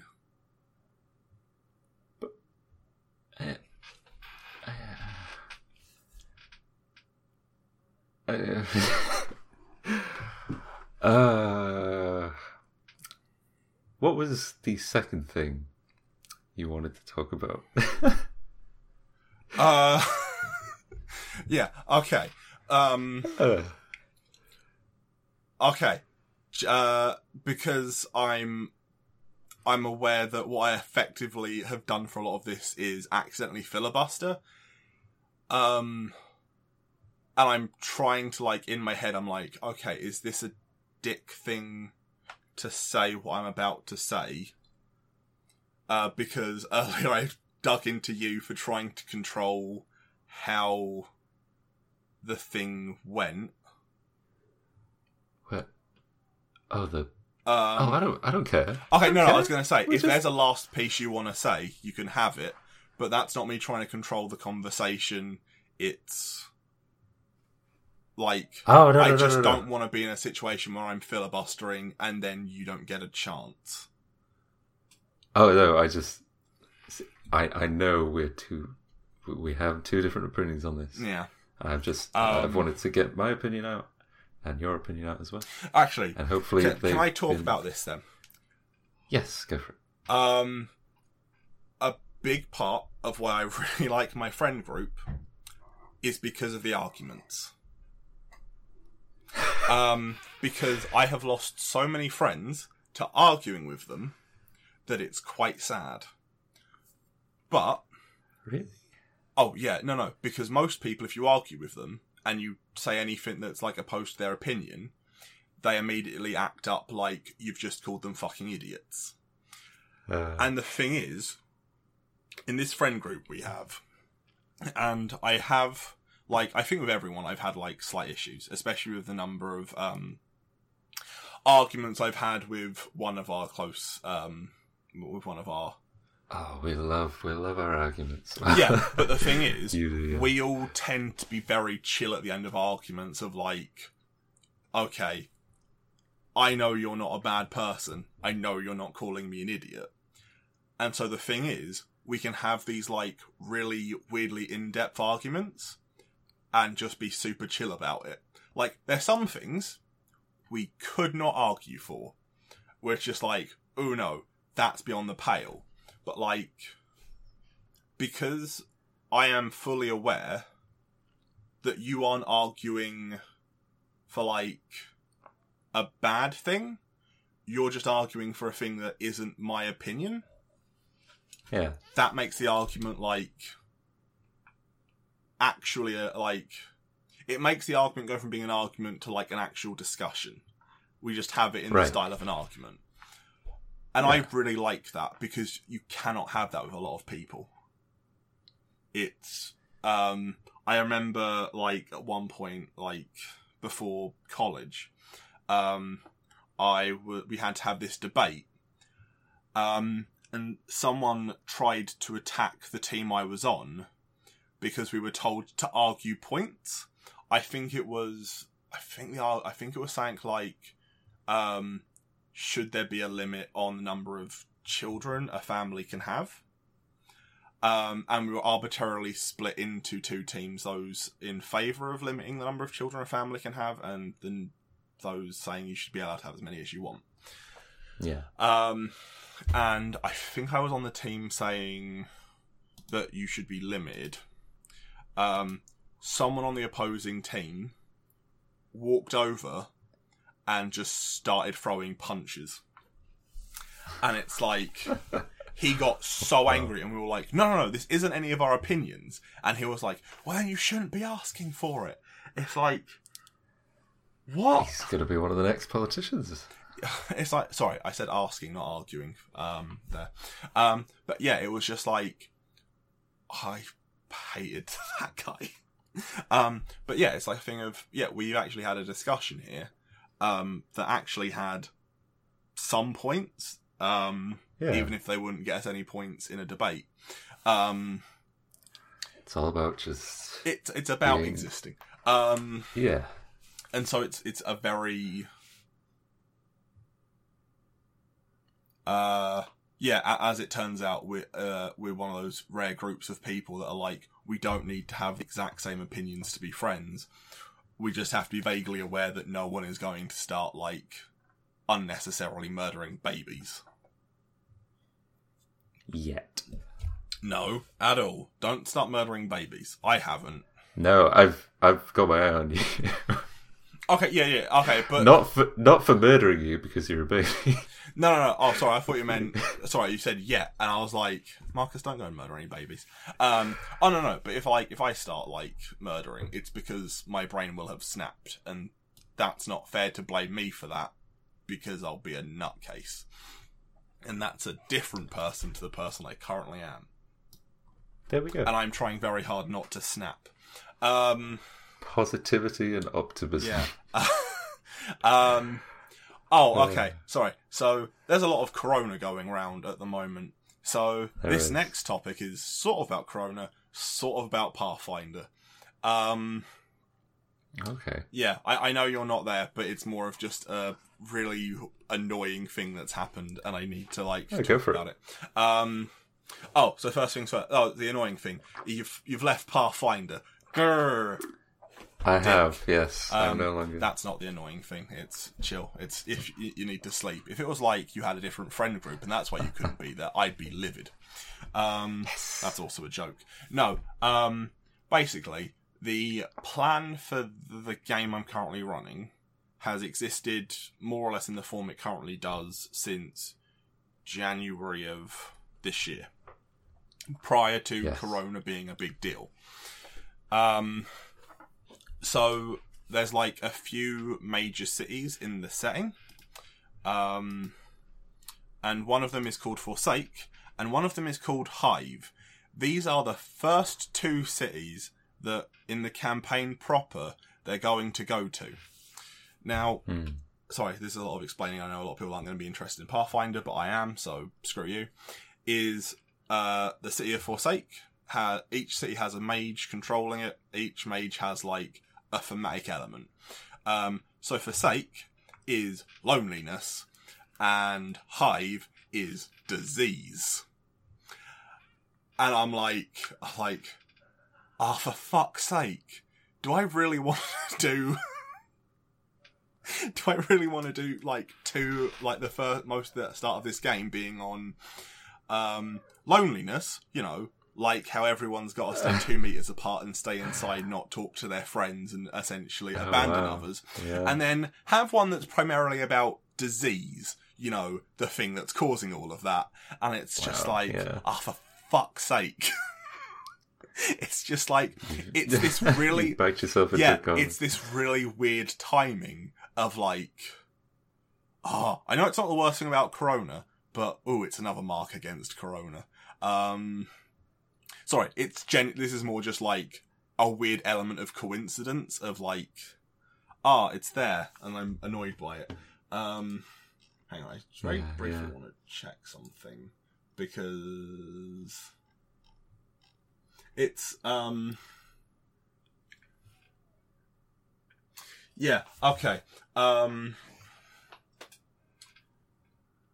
So, the city they're going to after that is a city primarily based on death. So... even better. Yeah, so it's just sort of like, what are the three main elements of Corona? Is there a city which is happy? Yeah, weirdly it's the one about death. Is there a city with unicorns? Yeah, weirdly it's the city about death. Oh, damn. That's not even a joke. No, I'm not going to go too far into it, but it's just like, because death is absolute, it's just sort of like, it's a weirdly chill city. Whereas all the others are just sort of like, nope, I'm actively going to be a dick to all of the citizens. Because death, is a thing that you should definitely try and come to terms with at some point. Yes. I don't want to. I've accidentally convinced myself I'm immortal. But... if it works for you, it works for you. It doesn't. It's only a temporary fix, and one day it's going to break, and it's going to end me. We will all die one day. No. So. All of you listening at home will die one day. Hopefully. Yes. Like, fingers crossed. Genuinely, it's like, as much as death is scary, imagine living forever in, like... Okay, the two big scary things about living forever are, one, that you continue to age and live forever, and it's just sort of like, God. at some point you're just You'll like... become a walnut. Yeah, it's just sort of like, at some point your body starts to fail, but, like, your sentience remains, and it's like... and then the question of what is human comes into play. Become space dust. Well, yeah, but it's like, you shrivel into a walnut, and it's like, well, the walnut still technically has, like, brain electricity going on, so is it still human and alive? We could debate that for yeah, a while. Actually, I'd rather have that debate than the previous one. But then the other thing is, it's like, well, one day the Earth's going to explode. And it's like, what if we can't get off the planet before then? Or, like, because assuming, like, you live forever, but you stay, like, as young as you are. Like, you stay at the age you are. It's like, well, then what happens when... what happens if you get trapped somewhere? Like, and no one can find you or knows you're there? Are you just stuck there forever indefinitely? And it's like, what happens at the end of the universe? See, I've often thought many, many times about being immortal and just like the horrors of it. It's like, it'll be a trip. That's for sure. Because the thing is, if people suddenly became like that kind of immortal, time travel would exist a lot sooner than it otherwise would. Because you'd suddenly have people trying desperately to avoid the end of the universe. But it's also like a thing of, what do you do with that much time? I feel like you will just get to a point where you just become one with the universe. You kind of reach enlightenment, but also the opposite of enlightenment. Because at what point do you just begin taking, like, the hardest possible drugs? Like... Very quickly, I imagine. It's like, oh god, I'm 30 years old and I can't die. It's because it's like, because suddenly time isn't your enemy. And, like, as humans, the one thing that binds all of us is that time is kind of our enemy. We should look to Tolkien and the elves. Because the elves are immortal. And they go on to create beautiful works of art and among other stuff, which is probably an idealized version of immortality. Yeah, because the fact is, no, wait, hang on. How does war work if everyone's immortal? It becomes more fun. Because do you just, like... Does it just revert to, like, the oldie fights, where it's like, okay, we're going to meet on this battlefield, and then it becomes a paintball fight, but with real bullets? Rock, paper, scissors. Because, okay, so in this assumption, it's like, you can die temporarily, but not permanently. So it's like, if you get shot in the chest, it takes, like, a few hours or maybe days for, like, the wound to close and you to return to life. But it will always, like, the wounds will always close and your body will always find a way to return you to life. Right. So, but if you take it as you literally can't die, as in, like, you can always keep going, then it becomes a really stupid game of rugby. Because then if you want to, like, stop your enemy's army, it's just a case of, right, everyone, we've given all of you 10 sets of handcuffs. Run at the enemy and just start handcuffing the fuckers. It's because how just the idea of being trapped somewhere for eternity just horrifies me. Yeah, it's because I mean, like, nothing can, like, no, that's say nothing can really trap you forever. And then I remembered, well, no, but, like, you could be trapped in the void of space, just adrift with nothing to do. nothing within reach. I had to say with nothing to do because it's like, technically, we are adrift in the void of space. We're just on a really big rock with a bunch of other people. What if when the world blows up, everyone just, like, otters up? Otters? You know how otters, when they're, like on the water and there's, like, a current, to make sure they don't, like, drift apart, they'll just, like, link hands.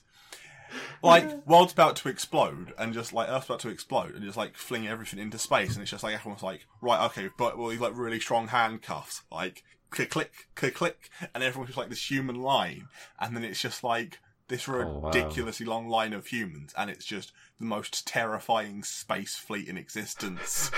It's just like, every once in a while, like, everyone will suddenly get pulled towards a planet, and it's like, haha, sentient life. But it's like, you'd have to play like a game of telephone to get like instructions from one end to the other. It's like, oh no, we're heading towards a planet. What do we do? Okay, everyone on the other side of the line has to like pull at the same time. And so it's just like, okay, and everyone has to be like, okay, pull at the same time. Towards the end of the line, it's like legumes, but by the bucket. It's like, what does that mean? I don't know. Just advanced Mexican way. It's oh man, that'd be great. That's a story for a novel. That's you will write one. I don't know how I fit that into the Starfinder campaign, but I really want to. It's just like, I would be able to fit it into one of my campaigns. God, you really would. That. Sorry, we didn't talk. No, we haven't. This is the second episode. It's the fact that one of your campaigns had Mad Mouse Fury Road. Yes. It was. Sorry, I want to explain. Of course. I want to explain a bit here because most of our friends at this point, like the core group, has run an RPG. Most people have run just 5e. I've run every system I can trick people into playing. So most of mine are, except the second one, which I will admit was shoddy from the get-go. I like these sort of open world campaigns. Here's a world, go do things. Which isn't the best structure to a thing, but you know, whatever. But it's sort of a fairly standard / steampunk setting, because I like sci-fi elements and steampunk. It's my comfort zone. Marcus's comfort zone features sewers being shanghaied into terrorism.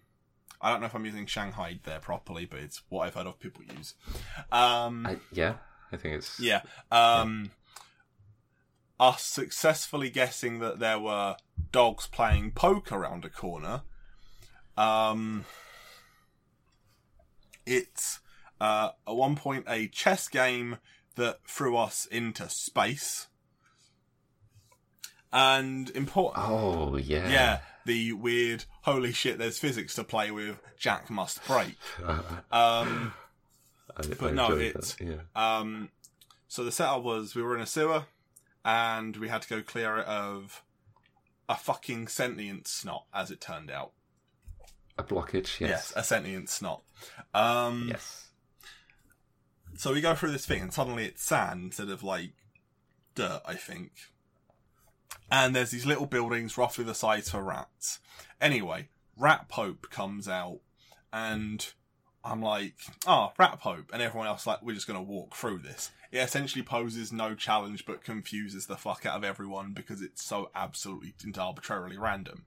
Forgetting that everything Marcus does is entirely arbitrarily random. I'm reasonably sure he builds his dungeons by rolling a D100 table, except the D100 table is he's written the numbers 1 to 100, then written letters onto baked beans and thrown them at the chart. I'm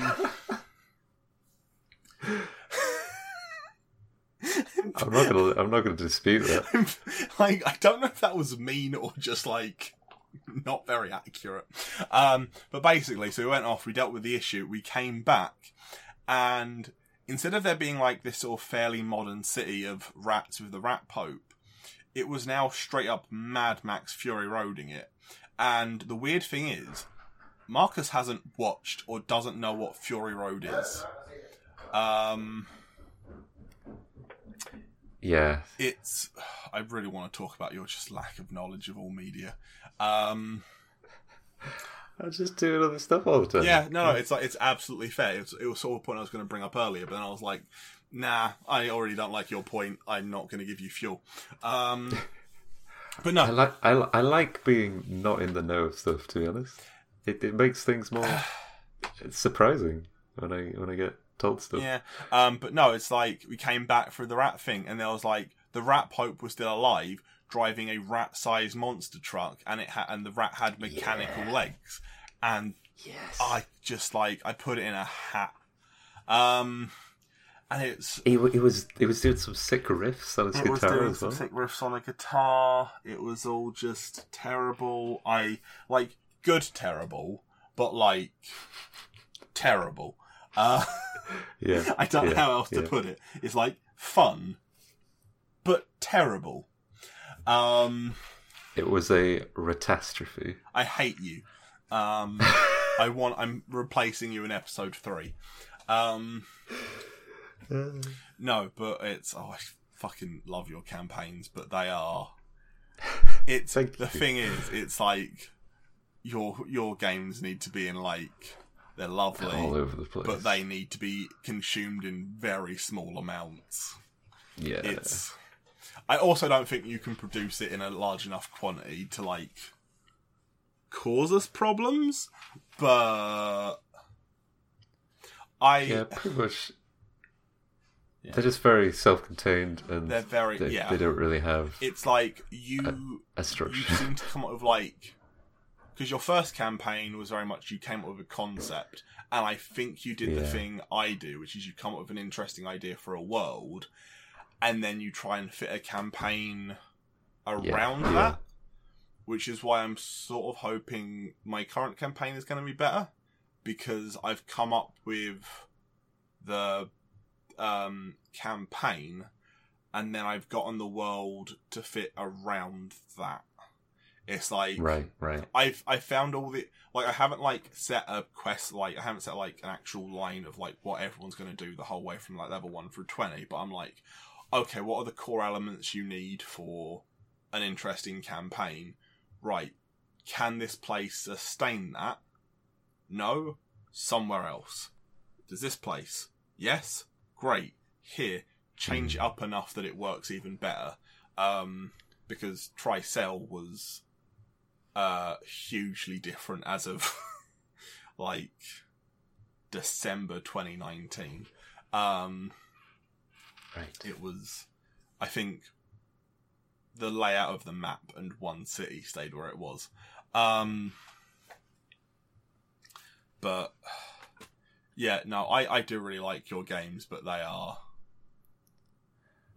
they're not for the faint-hearted. Yeah, it's I have a file in OneNote just called the Marcus Dungeon. Oh, I'd also like to sorry, this is actually nothing. Sorry, it occurred to me. Is that Marcus occasionally does weird fetishy things in his game. What? I do not. I dispute this fact. A fat man dressed as Goldilocks tied to a bed is something that you did. Because he was an actor. He was supposed to be an actor. And it was funny because it's some man in a wig. He didn't need to be tied to the bed. He did. Wait, no. But I think you specifically said at some point he was tied to the spread eagle or something. It's because they needed to make him sleep in the bed, but also, keep him still. Because his daughter had been captured. And,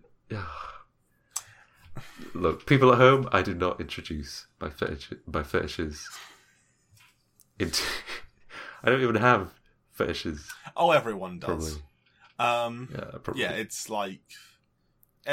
Mine's Goldilocks. Mine's a hairy Goldilocks. Okay. Hang on, I'm trying to work out how. I think in this context, like, a man dresses Goldilocks is also referable as hairy Goldilocks, but, like, your fetish being Goldilocks is... No. I imagine that there's enough, like, enough sexy Halloween costumes of Goldilocks that's not that weird. It's... No, my fetish is the fucking porridge. This porridge is too hot to stick my dick in. This porridge is too cold. This porridge is just right. Slap, slap, slap, slap. Marcus, you're making a mess all over the kitchen. But no. I think... should we end this soon? 'Cause it's almost 2 hours long. Yeah, hang on, sorry, I just want to say that I tried making a dungeon that was just, like, horribly eclectic and, like, the level of what you make. I got about 3 rooms in and gave up. So I was like, what? Why am I trying to do this? I'm going insane. Yeah, don't. No.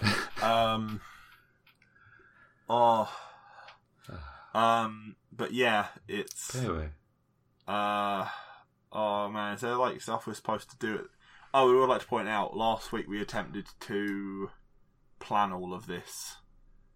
And now we're just doing it freeform. Because we got like 1 piece of feedback on the last one. Well, no, I got 2 pieces, Marcus got 1. My piece was that I'm too quiet in these, which I do to try and balance the fact that, Marcus talks none and I talk all. I'm aware that's not... Probably not the way you should do it, but yeah. No, that's not actually true. I think we're talking at the same volume in the recordings. Okay. God, I just realised how much my mouth hurts. It's a long podcast. Yeah. Also the fact that this room is boiling hot and I am sick. Yeah, get some water, man. Water? Fish piss in it. I drink. Drink. But yeah, no, because like the other piece was that we don't talk as we normally talk on this podcast, and it's like, nah, artificial. This is very much how we talk. This, I mean, this is a lot more talking than we usually do. But it is. Yeah, it is pretty much how we talk. It's person to person. It's like, genuinely, it's, you know, our chemistry is, like I said earlier, 2 beakers of water being poured into 1 beaker of 1 large enough beaker for both beakers of water. Two robots talking to each other, trying to become sentient. With 2 robots, both attempting to give a Turing test to the other.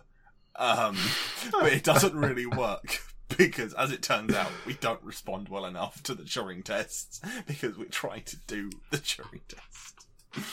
Just like, why is this happening? It turns out, 2 vaguely similar white dudes does not make for a thrilling. Well, there's only one other thing before I'd like to finish. I want to do my art shout out again because I liked that last time. I'm just gonna do one. I'm just gonna be like the artist of the week or the artist of the podcast. I don't know. But this one is one of my favorite artists. Been for a while. He's a guy called Carl Sisson. He works for Weta over in New Zealand, and he's their lead matte painter, and his works are fantastic. They are equal parts surreal, hauntingly beautiful, and very unique. I can only describe it like that. You will have to see them for yourself if you haven't already. And that's me done for the podcast. Is there anything I would else like to say that this. you'd- Like, my dream job would be working for Weta. I imagine It's like you would love that. it is genuinely it's a thing. If I had the because I this isn't even going back into that thing from earlier. It's I don't know if you ever looked at the price of like silicon, rubber, and all that jazz, but like it's expensive. Yeah. It's like I mean you love that. yeah, kind of because the stuff, thing is, it's like my reason that I haven't. It's going back to the earlier point of like hitting a brick wall is because I've always been like, no, okay, this isn't like an error in how I'm looking at this. It genuinely just is like these things are expensive because they just are. But it's like I kept like I do a lot of like sculpting in like plasticine with like fairly cheap makeshift tools. I do a fair amount of like painting, and like cosplay bits and bobs. To be fair, I didn't get into cosplay till I had money to spend. But it's like because I had a weird thing with cosplay that was just sort of like, oh, okay, I technically have the skills to do this. I'm going to put the money in, and then it turned out I'm quite good at it. Right. And that was a fucking neat one. But yeah, I'd love to work for genuinely just any, like, outside of teaching, the things I want to go for are primarily like that sort of Something more physical like that. because as it turns out, I don't actually like CG very much. I've started I know it's tangent, but I know I'm supposed to be finishing up. I don't like CG that much. I've started realizing in a lot of things, it is so incredibly noticeable to me what is and isn't CG.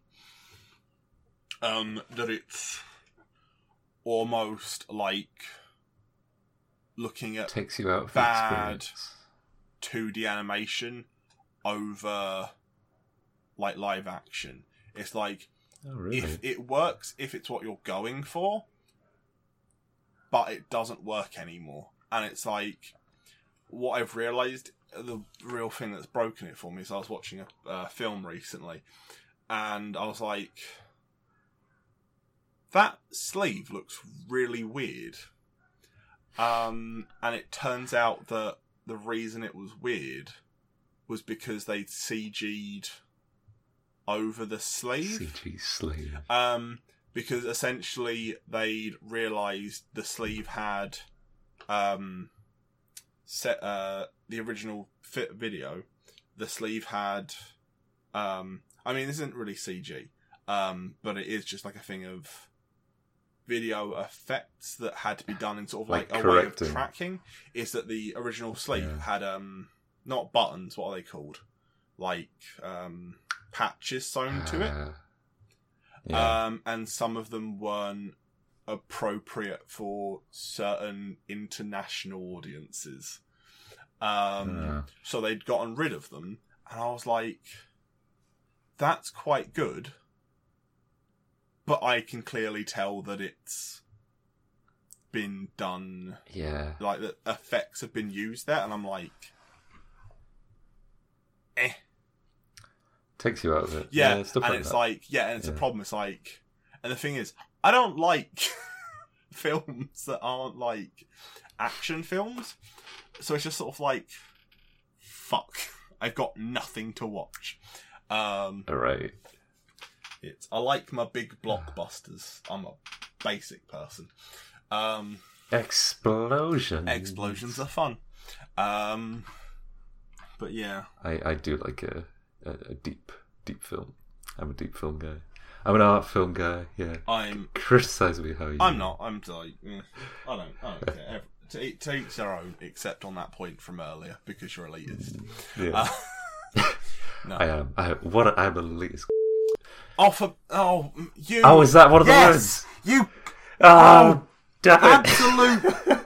I didn't have to do any editing, I just had to cut the... I'm sorry. Well, if we end it soon, Yeah, if we end then it it's soon, I easy can to get cut. rid of it really easily. Okay. There we go. Where was that? That would have been like 20... That would be 2 hours and 4 minutes. Okay. Sorry for swearing. I actually have to bleep that one because it's... Do apologise. Because...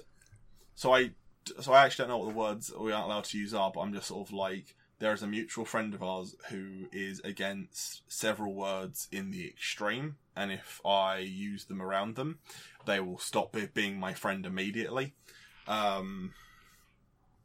So, yeah, gotta. We've tried to be good. Well, no, At the last hurdle. Okay. Anyway, end of the podcast. Bye. Yes. Say Thank bye, you, Mark, everyone. For... ass that bye has bye, made bye me everyone. edit this more than I wanted to. Curse me. Dick. Hello, it's editing Jack for a bit here while I explain 2 points. One of them's technical gubs in its entirety, one of them is the point on swearing. So, we are including swearing. I wasn't originally going to because I wanted the podcast to have as wide appeal as possible, and I've decided against that now because honestly it's just the two of us having a bit of a chat. We swear when we talk, it's not hugely common, and because we are being recorded it does slightly amp up for myself the number of times I swear. But there are 3 words that I'm just not using, and that list may expand. The beep was one of those words. It wasn't used offensively in the context it was used in this episode, as I think it comes across in the editing, but I still want it removed because even in the context a lot of people, including kind of myself, find it offensive.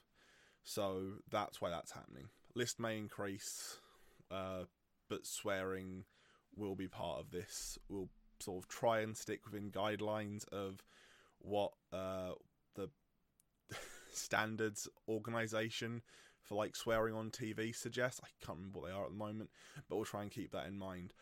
Also, this is very much technical gubs. We are going to have a Patreon in the next few weeks. I'm setting up at the moment.